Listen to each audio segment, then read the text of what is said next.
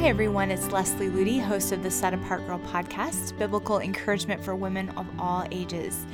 Today we're continuing in our series on feminine beauty, and we're going to talk specifically on the right way to, quote, be yourself, because that is such a trendy phrase that we're hearing everywhere, from Disney songs to cereal boxes to youth group pep talks. We're hearing that we need to be ourselves, and even in women's Bible studies, so much of it is often built around, here's how you can learn to be yourself. And I think a lot of this is rooted in the self-esteem issues that women in our culture struggle with.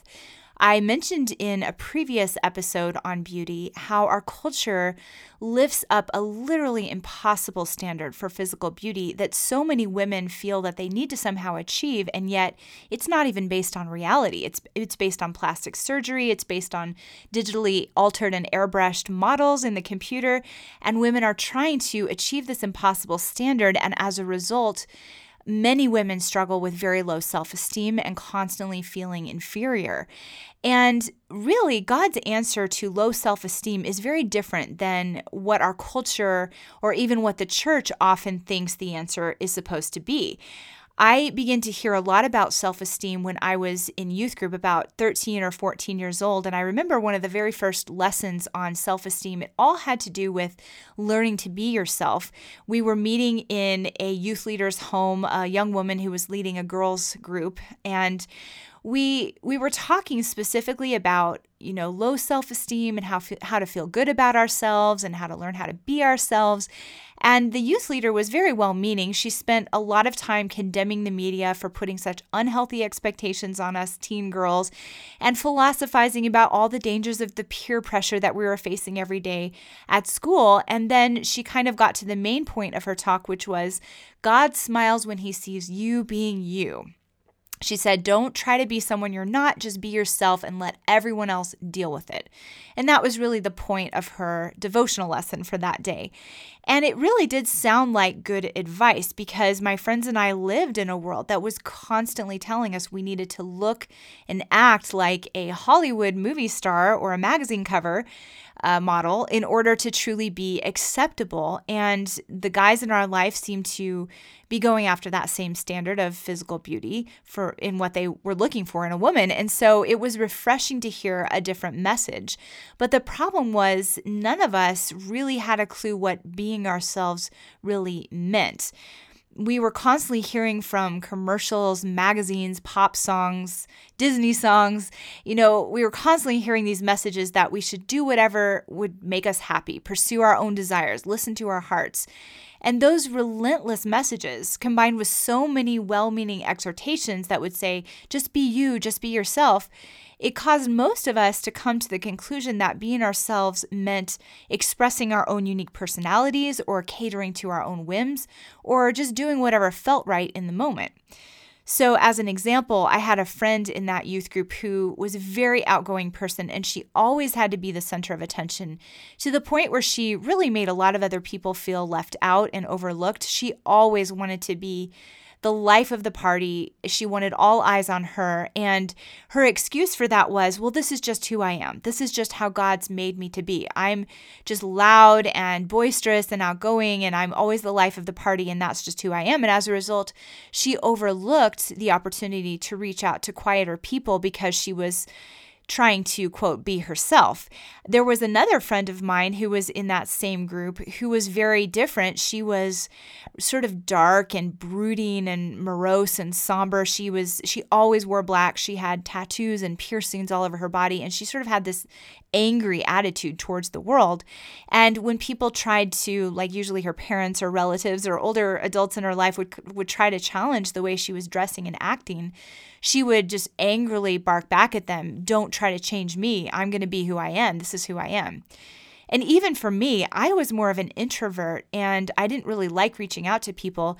And I remember telling myself, some people were born friendly, but I wasn't. And that was pretty much the excuse that I used to stay in my own little selfish bubble for most of my high school years. And again, it was under that banner of, well, I'm just being myself. And in reality, each of us, all three of us, in our own unique way, had really twisted the idea of being ourselves into nothing more than just a spiritual sounding excuse for living selfish lives. We'd been taught by our culture and even by our Christian leaders that following our hearts, which really was just doing exactly what we wanted, and expressing our individuality was the way that we could glorify God and fulfill our true destiny. And it just led to a mess in my life and in the lives of my friends. And really, this kind of be true to yourself confusion has spread far beyond youth group devotional lessons over the past couple of decades. It's really permeated a lot of modern Christianity, and it's convinced believers of all ages that they have to fight to protect their individuality and that they should only do things that make them feel happy, and they should be intentional about building a strong sense of self.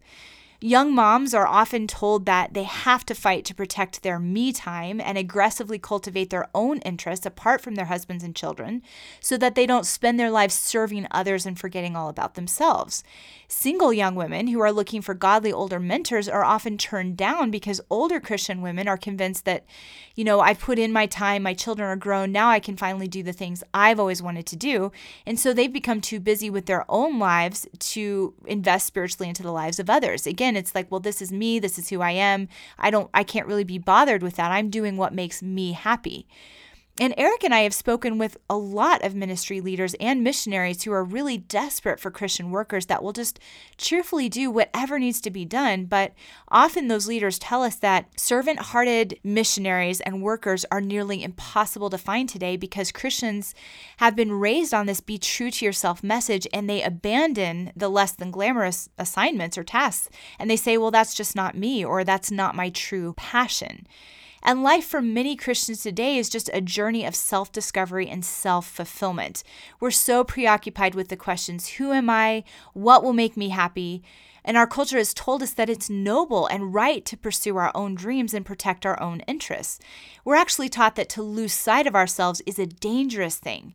But I want to take a closer look at what God says about the difference between self-esteem and Christ-esteem. 1 Corinthians 6:20 says, "You are no longer your own, for you have been bought at a price." And Jesus tells us, if anyone will come after me, let him deny himself and take up his cross and follow me. Both of these verses are so clear that the Christian life is not about self. It's actually putting self out of the way and focusing on Jesus Christ. The word deny, when Jesus says deny himself and take up his cross and follow me, the word deny literally means to lose sight of oneself and one's own interests. Now, this is the exact opposite of the love yourself, stay true to yourself, express yourself ideas that are so prevalent in the church today. And many of us who are obsessed with being true to ourselves are missing the essence of true Christianity. In my own life, when I truly began to seek after Jesus Christ with all my heart, it became clear that he was asking for all of me. And I realized that meant letting him have his way in my life, even if it looked completely different than what I had always wanted or what I thought would make me happy. It meant letting him shape and mold my longings from selfish desires into Christ-centered ones. And a true commitment to Christ is exactly that, giving up all of our rights, including our right to ourself. Yes, it's true, God did make us to be unique individuals. He doesn't ask us to become robots without a personality or feelings when we give our lives to him, but he does ask us to stop fighting for our own way and clinging to our own preferences under the banner of being ourselves. He wants us to redefine what being ourselves really means according to his pattern and not the world's. As we follow Jesus and yield our lives to him, we are meant to lose our own identity and take on his identity. We're not supposed to be defined by our own personality, our own tastes, our own desires. Our lives are now meant to be defined by the simple, amazing fact that we are daughters of the King, that we are bondservants of the Most High God, and that we are in Christ Jesus. He alone must be our identity. The Apostle Paul said in 1 Corinthians 2:22, "I determined to know nothing among you except Christ and him crucified." And Paul had an impressive list of accomplishments by human standards, but they meant nothing to him. His identity was completely and wholly wrapped up in Jesus Christ. I love what Ian Thomas said about this. in his quote that says the Christian life can be explained only in terms of Jesus Christ. If your life as a Christian can still be explained in terms of you, your personality, your willpower, your gift, your talent, your money, your courage, your scholarship, your dedication, your sacrifice, or your anything, then although you may have the Christian life, you are not yet living it. When we really understand who Christ is and who we are in Christ, we won't fight to be noticed, appreciated, or applauded. We won't be preoccupied with trying to figure out who we are and what makes us unique or special. We won't stubbornly cling to our selfish whims or our personal preferences and then use the excuse, well, I'm just being myself. Colossians 3:3 reminds us of the incredible transformation that takes place when we enter into a covenant with the King of all kings. It says, "For you died, and your life is hidden with Christ in God."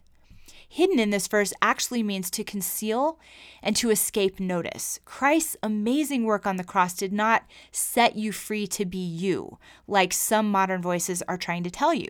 Rather, he gave his life to set you free from yourself, so that you no longer need to be controlled by your selfish, fleshly whims. Because of his work on the cross, you are free to be completely and wholly his.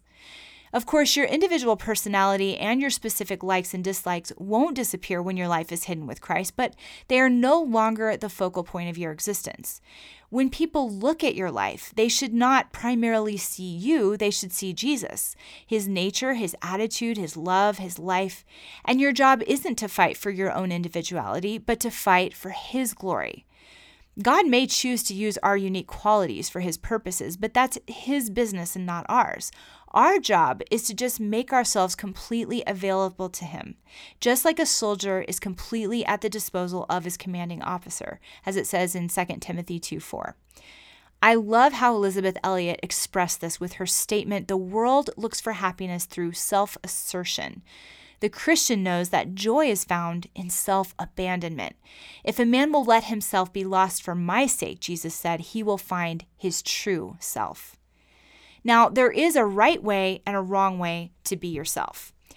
Our culture has warped and twisted the idea of being ourselves to such an extreme that it has become perfectly normal and even applauded to reject the way God designed us, the gender he made us, the age he made us, the family or the circumstances that he put us in. If someone doesn't like his or her gender, that person can simply change genders and declare, "This is the person I was meant to be." Or if a child doesn't like his or her parents or teachers, that child can simply reject and disregard them, and in some cases plot to hurt or kill them, as we see in so many heartbreaking news stories today. If a woman doesn't like the age she is, she can just resort to plastic surgery to look 30 when she's really 50. If a teenager doesn't like his life circumstances, he can take on a digital reality instead through virtual reality games. If a husband doesn't like the wife he married, he can run off with another woman that he feels is his true soulmate. If a single person doesn't like being single, he or she can simply get online and go shopping for a spouse through online dating. Even those of us who don't follow these specific paths often rebel against God's design for our life in more subtle ways. We are often prone to getting upset with God if he doesn't give us exactly what we want, or rushing ahead of him out of impatience, trying to manipulate our life circumstances so they'll line up with our desires. But to joyfully and to gladly accept God's design for our lives is really the only way to be ourselves according to his pattern. It's the only path that leads to true peace. So, are you single today? God designed you to be single today. Are you afraid of getting older? God made you the exact age that he wants you to be. Are you in a challenging family situation? Remember that God has put you there for a reason. Are you a woman? God made you a woman on purpose. Contrary to what we often believe, God doesn't make mistakes. In order to be who we are, according to his pattern, we have to learn not to fight against his sovereign plans and purposes for our lives, but to embrace them as gifts from him. Instead of getting angry or impatient when our circumstances don't line up with our desires, we can ask him to give us a heart that willingly proclaims, "Not my will, but yours be done, Lord." This doesn't mean we shouldn't pray for challenging circumstances in our life to change, or that we shouldn't lay our desires before him, but it does mean that we should willingly embrace his design for our lives, and that we should cultivate a heart of surrender and acceptance, even when things don't turn out exactly like we want them to. So let's look at what our ultimate purpose is. So many of us are trying desperately to figure out who we are, and we're grasping for a sense of true purpose in our lives, or some people call it a strong sense of self. If you are searching for your identity and grasping for a sense of self, grasping for your life's purpose, Jesus made things very simple when he said in Matthew 10:25, "It is enough for a disciple that he be like his teacher and a servant like his master." This is the great privilege and purpose of every set-apart follower of Jesus. Why would we ever want to be more than a disciple of the King of all kings? In my opinion, the world can just keep its frantic fight for individuality. Being like Jesus is the truest identity we could ever find and the greatest purpose we could ever have. And it is enough, it's more than enough, to fulfill us at the deepest level of our soul. So I pray that we will begin to echo a new prayer in our hearts. Lord, may I not seek to be more and more like me, but to be more and more like you. I hope you've enjoyed today's episode. For more on this topic, please visit setapartgirl.com and especially the article, A Christ-Centered Identity from the December-January 2016-2017 magazine issue. I pray you have a blessed and Christ-centered week.